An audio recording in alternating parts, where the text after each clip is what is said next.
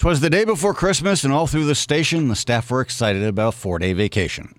COVID had taken its toll on us all, every one. We needed a break. We were pretty much done. But here in the cheap seats, there's still more to do. Another view needed expressing, something that's new. No more about Tories or vaxing or Mitch. For this one day at least, we needed a switch. For this special occasion, this Christmas Eve day, a thank you to listeners of what I had to say. Not all of you concurred with all of my views, but that's to be expected and certainly not news. But you tuned in anyway, or at least you didn't move to some other station, or worse, YouTube. I know some I angered and some I made mad. A few took me to task and said I was bad.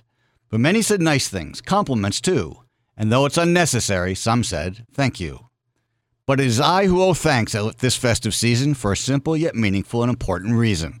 Without you, the listeners, if you didn't care, I would just be talking to a lot of thin air. So thank you for listening to what I have said as you start off your day and get out of your bed.